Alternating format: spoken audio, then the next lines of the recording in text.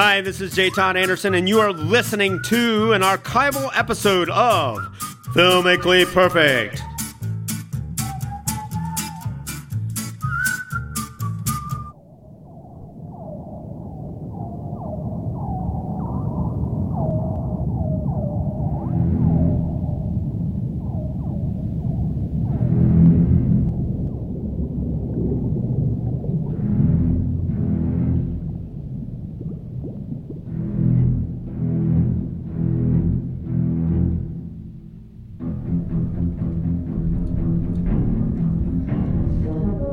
It can be only one thing. It's the start of the next edition of Filmically Perfect on 91.3 WYSO. I'm Nikki Dakota, joined in the studio today by the Film Guys, the one and only Film Guys. In fact, the one and only particularly singular George Willeman, the nitrate film archivist for the Library of Congress, is sitting right here in this studio. And I don't think we have to tell everyone exactly what movie's coming up, but we do have to welcome you. Thanks for being here, George. Thank you for having me.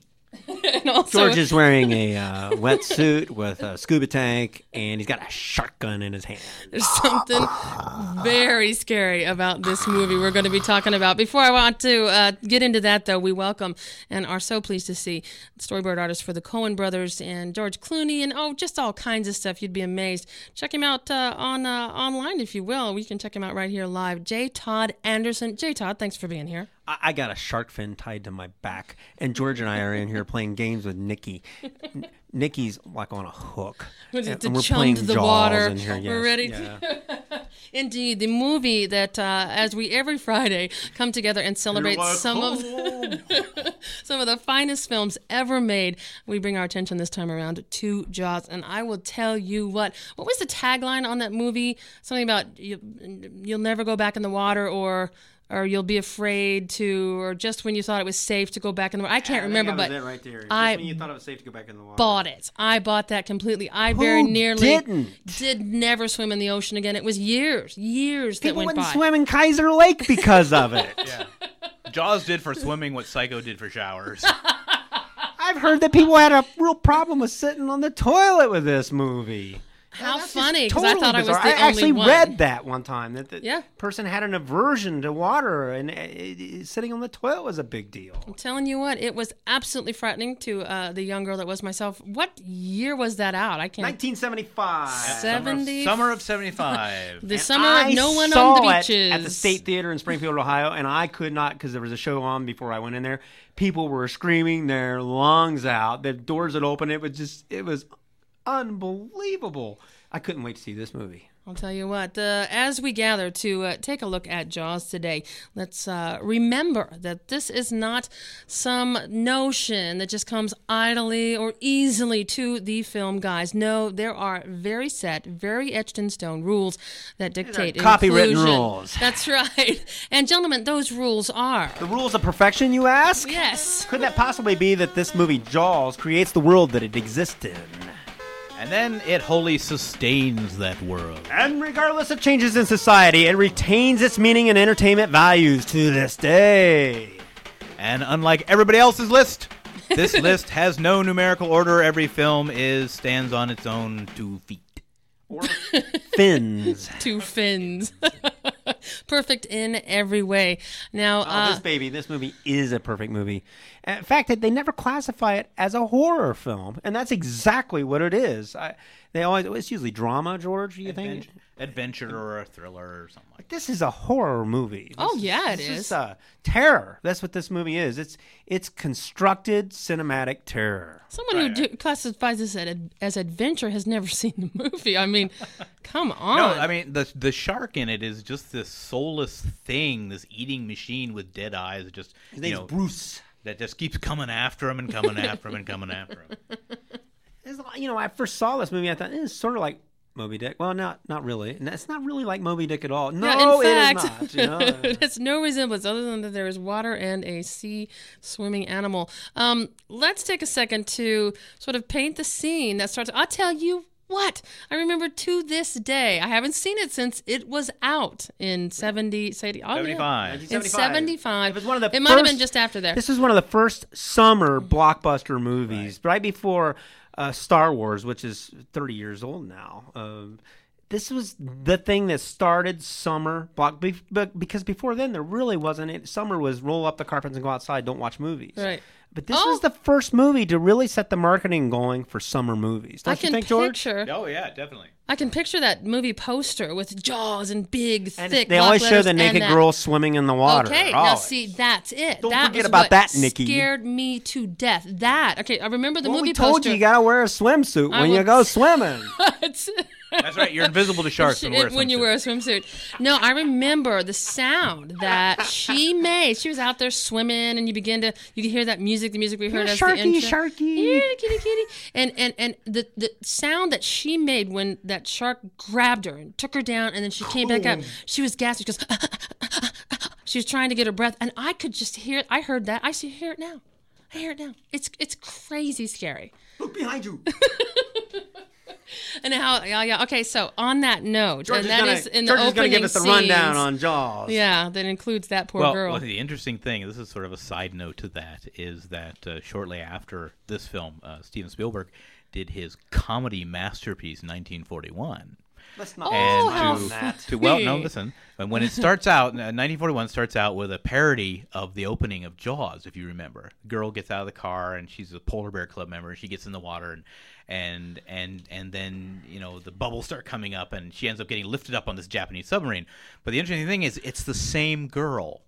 As in Jaws. It's Susan Lineback, I think her name is, and they had the same girl played both parts. Oh, isn't he sneaky clever? Yes, indeed. Yeah. So run out and see that movie right away, folks. But anyways, yes, at the beginning of the movie, some kids are having a party on the beach, and this one girl decides to go for a skinny dip in the ocean, and she gets attacked by something and gets pulled under.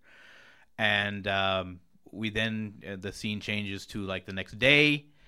They find her remains on the beach, and the sheriff of the town of Amity is brought in. This is Roy Scheider, and he realizes that what happened to her. Did she get hit by a motorboat? What is this awful thing? And they begin to think that there might be a shark causing trouble. They bring in this oceanologist played by Richard Dreyfuss, very young Richard Dreyfuss. Oh my, yes. About 2 years after His best role, man. His best and he tells him, no, this is a shark. This is a shark. This is a big shark, and it's out there, and you got to do something. Well, of course, it's the summer season. The beaches are getting ready to open. Amity is totally devoted to tourism. That's how it makes its money. They can't get the town to close down the beaches. Well, at about this time, the shark comes back and attacks this young boy on a raft. And who looks like a fish, doesn't he? Don't they show him from underneath, and he's on a raft, and he's got his arms and legs out? In there, and so he looks like and it's just horrific scene of this of the shark grabbing him, and his little raft goes up, and the spray of blood goes up in the air, and this is where it just starts getting more and more horrific. The bereaved mother comes and slaps the sheriff in the face and tells him, "Why didn't you do something about this?" And of course, his hands are tied. And the mayor of the town will not do anything about this shark because of money. Played by Murray Hamilton. Oh, yeah. Very, very good part. Mm-hmm. Excellent part. Until finally, so many people have been destroyed, and the beaches are closed down, and the business has just fallen apart. That they bring in Quint, played by Robert Shaw, probably the best sort of pirate impersonation since Treasure Island. And Robert Shaw tells him, this shark, eat your whole. And he does the infamous scene where he drags his fingernails down the blackboard and shuts everybody up. Establishes his character right out of the box. Right. So Quint offers, for an amount of money, he'll go out and he'll catch this shark and he'll take care of it. And he ends up taking along Matt Hooper, the oceanologist, and the sheriff, who is deathly afraid of boats. And so the second half of the movie is more of the sort of Moby Dick thing where they go out and they hunt the shark. Or rather, the shark hunts them. And it's huge in comparison to this the boat. shark is so smart that in the sequel movies, it chases the Sheriff Brody. Is that his name, Sheriff Brody? Yeah, Brody. Chases his wife all the way down the continent to Florida and Texas. That's What how a smart this smart shark is. Yeah, it has a GPS system, before anybody else does. And in the sequels, it chases people all around the continent. A global positioning shark, yeah. Yeah. But anyways, the three of them end up they end up quite a trio of comrades, you know, showing each other their scars and that kind of thing. Another thing that I remember so clearly is I'm tired and I want to go Yes. home. Oh, great. Them singing and getting drunk, and that's what lets their guard down. Well, that's the scene where they're, you know, Hooper and Quint are showing each other all their battle scars. But he's talking and it's about one of my favorite moments because poor Roy Scheider's sitting over there, and at one point he kind of looks down, he looks at his appendix scar and goes, no, I'm not gonna show you that. But yeah, they let their guard down, and that's when the shark hits the boat the first time. But he's telling this bone-chilling tale of the USS Indianapolis and how he was on it and they were eaten by sharks. But he tells it.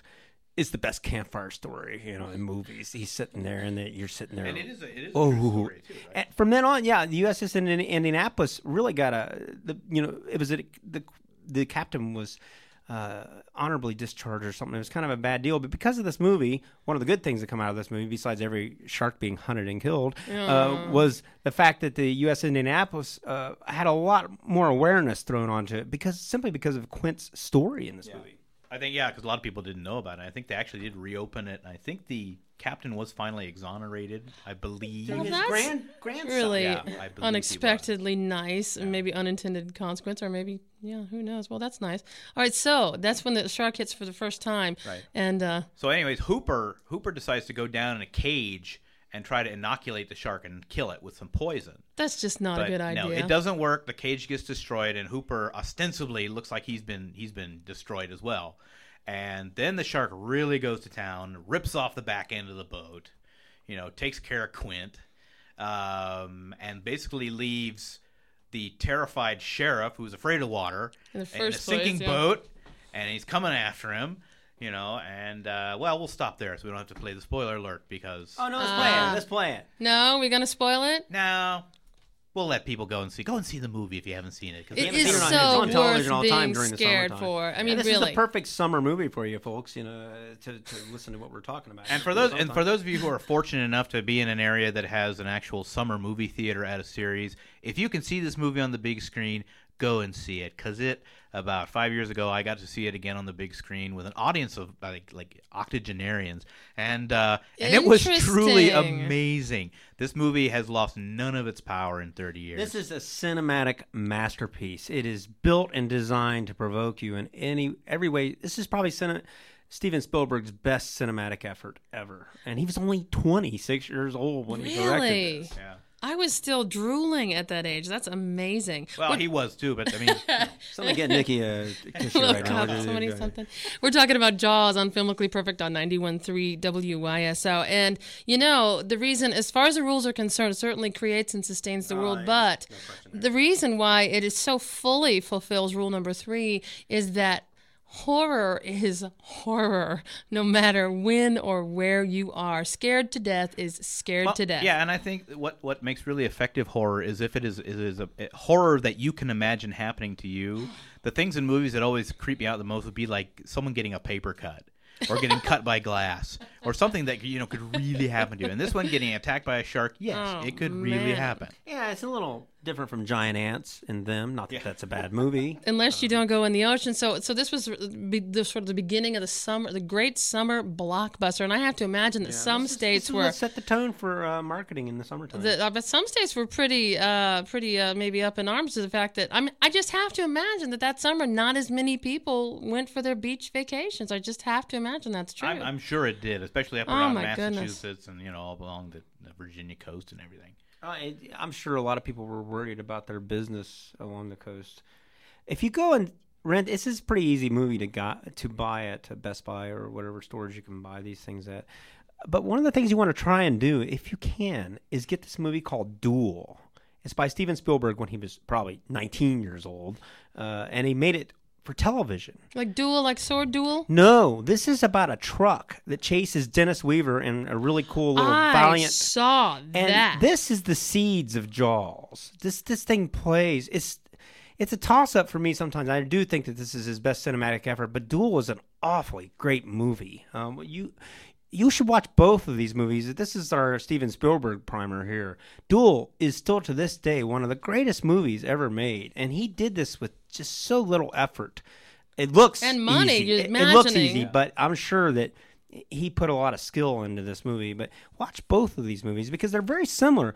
The big semi truck that's chasing Dennis Weaver is very much like this shark, cold, lifeless.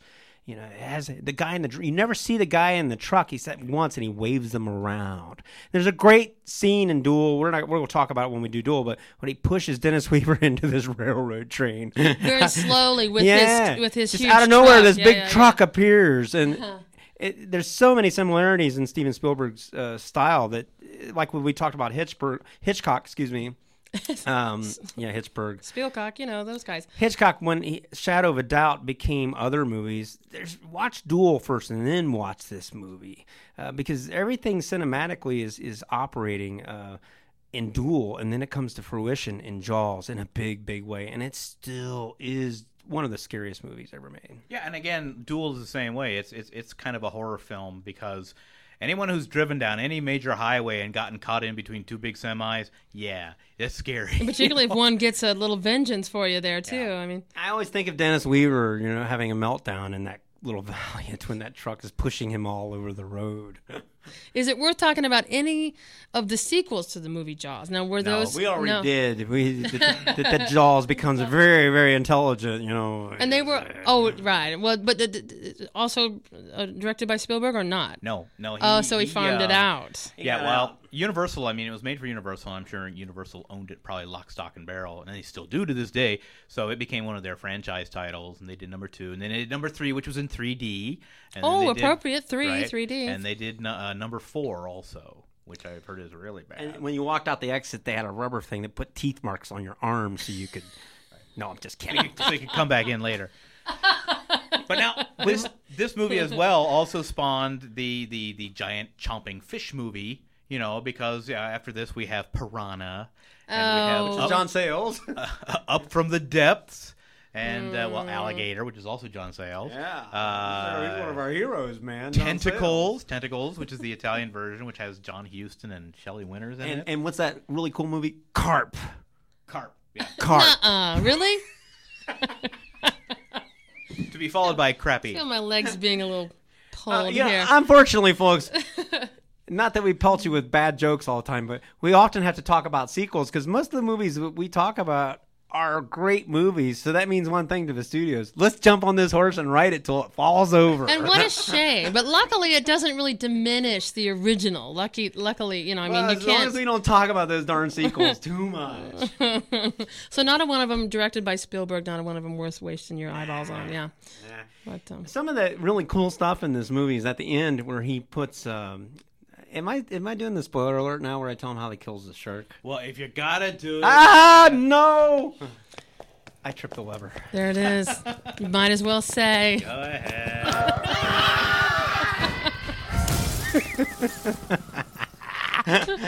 Anyway, when he says, "You son of a," and he fires into the fish, and the fish is coming at him, and there's a oxygen bottle in there. Not once do you ever see that rifle hit that bottle. All he does is pull on the trigger, and the thing explodes. That's just how far he's got you in this movie. And I've heard him, I can't give you a quote on the interview, but he says once you establish what you're doing and you get them up early, you can do anything you want. And it's all editing where he kills this fish. There's no connection there. He pulls the trigger, the thing waits for a second, and then it explodes. You hear the sound effects, of course, and everything that guides you through that. But by that time, he's got you. You know exactly what's going to happen. He sets you up, and he takes care of you. You're entertained. Yeah, the editing he used there goes all the way back to like D.W. Griffith and Intolerance. He, excuse me, he just builds and builds and cuts shorter and shorter and shorter and back and forth and back and forth and back and forth. And of course, John Williams' music, which is just one of his great all-time scores. Just builds and builds and builds, and you are so wrapped up. You're yanking the arms off the chair and everything else. And all this stuff's set up early, and you know what's going to happen. You're not going to get up and go get a beer while it's happening. You want to watch it. And one of the reasons George and I always say that most of the time our movies are are perfect movies because so many times because of the score. Where would this movie be without the score, John Williams' score? No doubt, it's a great. The book was pretty good. I remember reading that and thinking, this will make a good movie. There are a couple of movie music soundtracks that have actual meaning. If you do the banjo, ding ding ding ding ding ding, everybody knows what you're talking about. If you go, everybody knows what you're talking about. And it helps when you go ding. When you go ding, ding, ding, ding, ding, boy, your shoe got a pretty mouth. That's for people that are really slow. But you don't even have to do that. And that has the same impact of this music. And just to prove how effective that score is, I'm going to pause for 3 seconds, and then George is going to do it for us. Okay, here we go. 3, 2, 1. Do do do do do do do do do do. It has meaning. It has transcended just a series of tones. It has become an actual sort of way of saying, look out, look out. Well, not only that, but there is one line out of this movie I think that has become a quotable, and we have it for you right here. You're going to need a bigger boat. Just that quick. It's like 2 seconds. Yeah, and that's pure cinema there, too, because he's chumming, and then all of a sudden that shark appears. And if you see it on the big screen, it is so cool. Right. And all his only response is, you're going to need a bigger boat. That's great. I know. And you agree right away. The shark itself was kind of an interesting tool for the movie because they had built this incredible animated robotic shark to do all these special effects. And a great story that I heard about this was when they first, they built the shark and they tested it out in Hollywood. And they brought it east and they put it in the water and they were going to, and they had people around watching them film, because they were in a public area. And they said, "Oh, let's give these people a real thrill. Let's make the shark jump out of the water for them." And what had happened is someone had not realized when they were working on it out in Hollywood, they were testing it in a tank, which is freshwater tank. They put it in the ocean, and of course the ocean is salt water. Oh. And the salt in the salt water can do all sorts of funny things to electronics. Corrode, yeah. Right, and it also causes all sorts of interesting electrolysis and stuff like that. So they got ready to do this have the shark leap up out of the water and scare everybody, and they turned all the buttons and they cranked the levers, and the shark leapt up backwards and mooned everybody. Which not nearly sort of not has the nearly impact. as effective. Oh, that's really scary.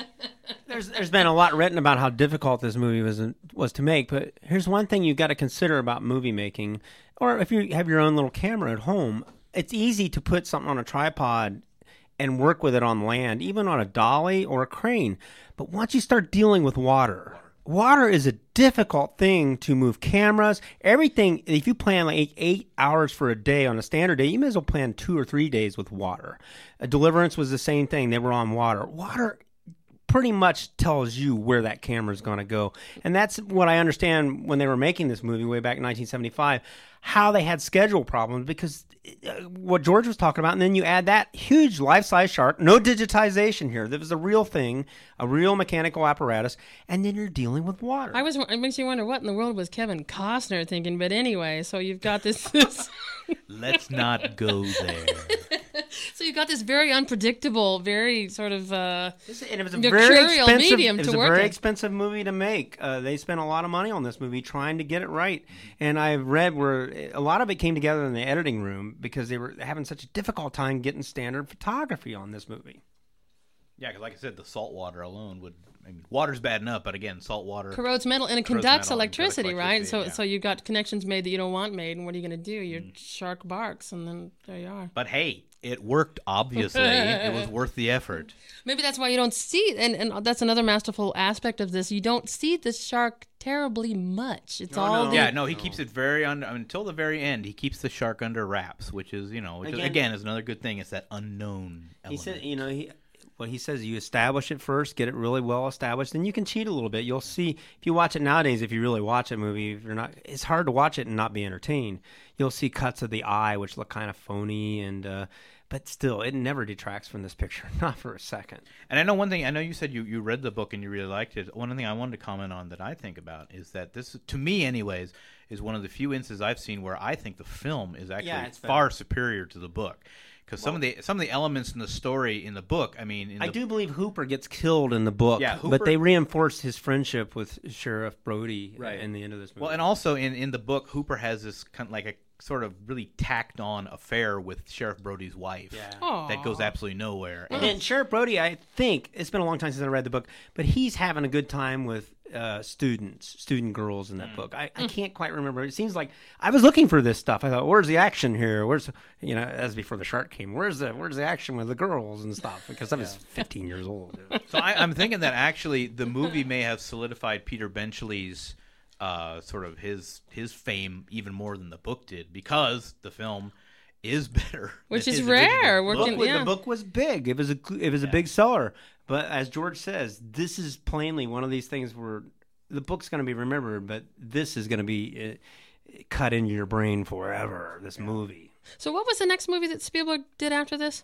I believe it was Close Encounters of the Third Kind. Oh, how about that? And I think he got to do that one. That was a personal project. And I think he got to do that one pretty much on the strength of this one. Another reason to love Jaws. That's the movie we're talking about today on Filmically Perfect on 91.3 WYSO. Joined in the studio today, I'm Nikki Dakota. We've got the film guys in-house. And I agree wholeheartedly. It creates the world. You are sucked in. You are along for every crest of every wave. And it is scary up to this minute if you saw it right now. Now here's something I've got to add here. This is apropos of absolutely nothing. Oh, do tell. But those of you who know the Internet New Movie Database, if you go up to the Internet New Movie Database and look up Jaws, they've added this new thing on the main page of plot keywords, which basically you can go and search for a film under certain keywords, and they'll show up on these films.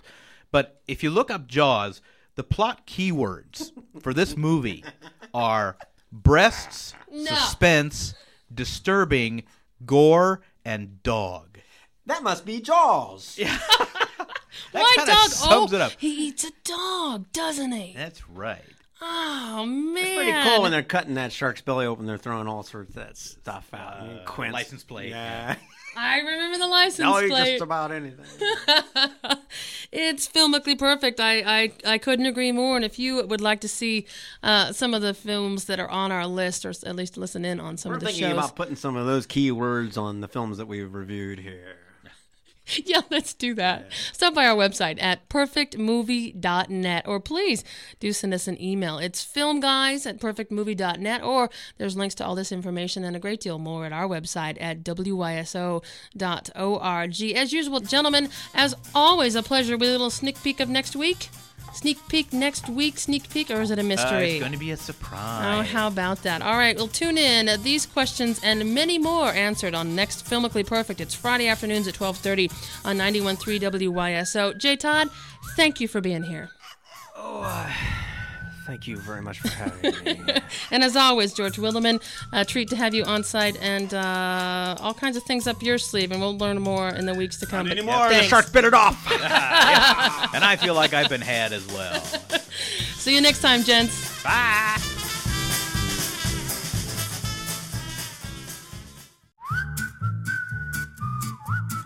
Thank you for listening to an archival episode of Filmically Perfect.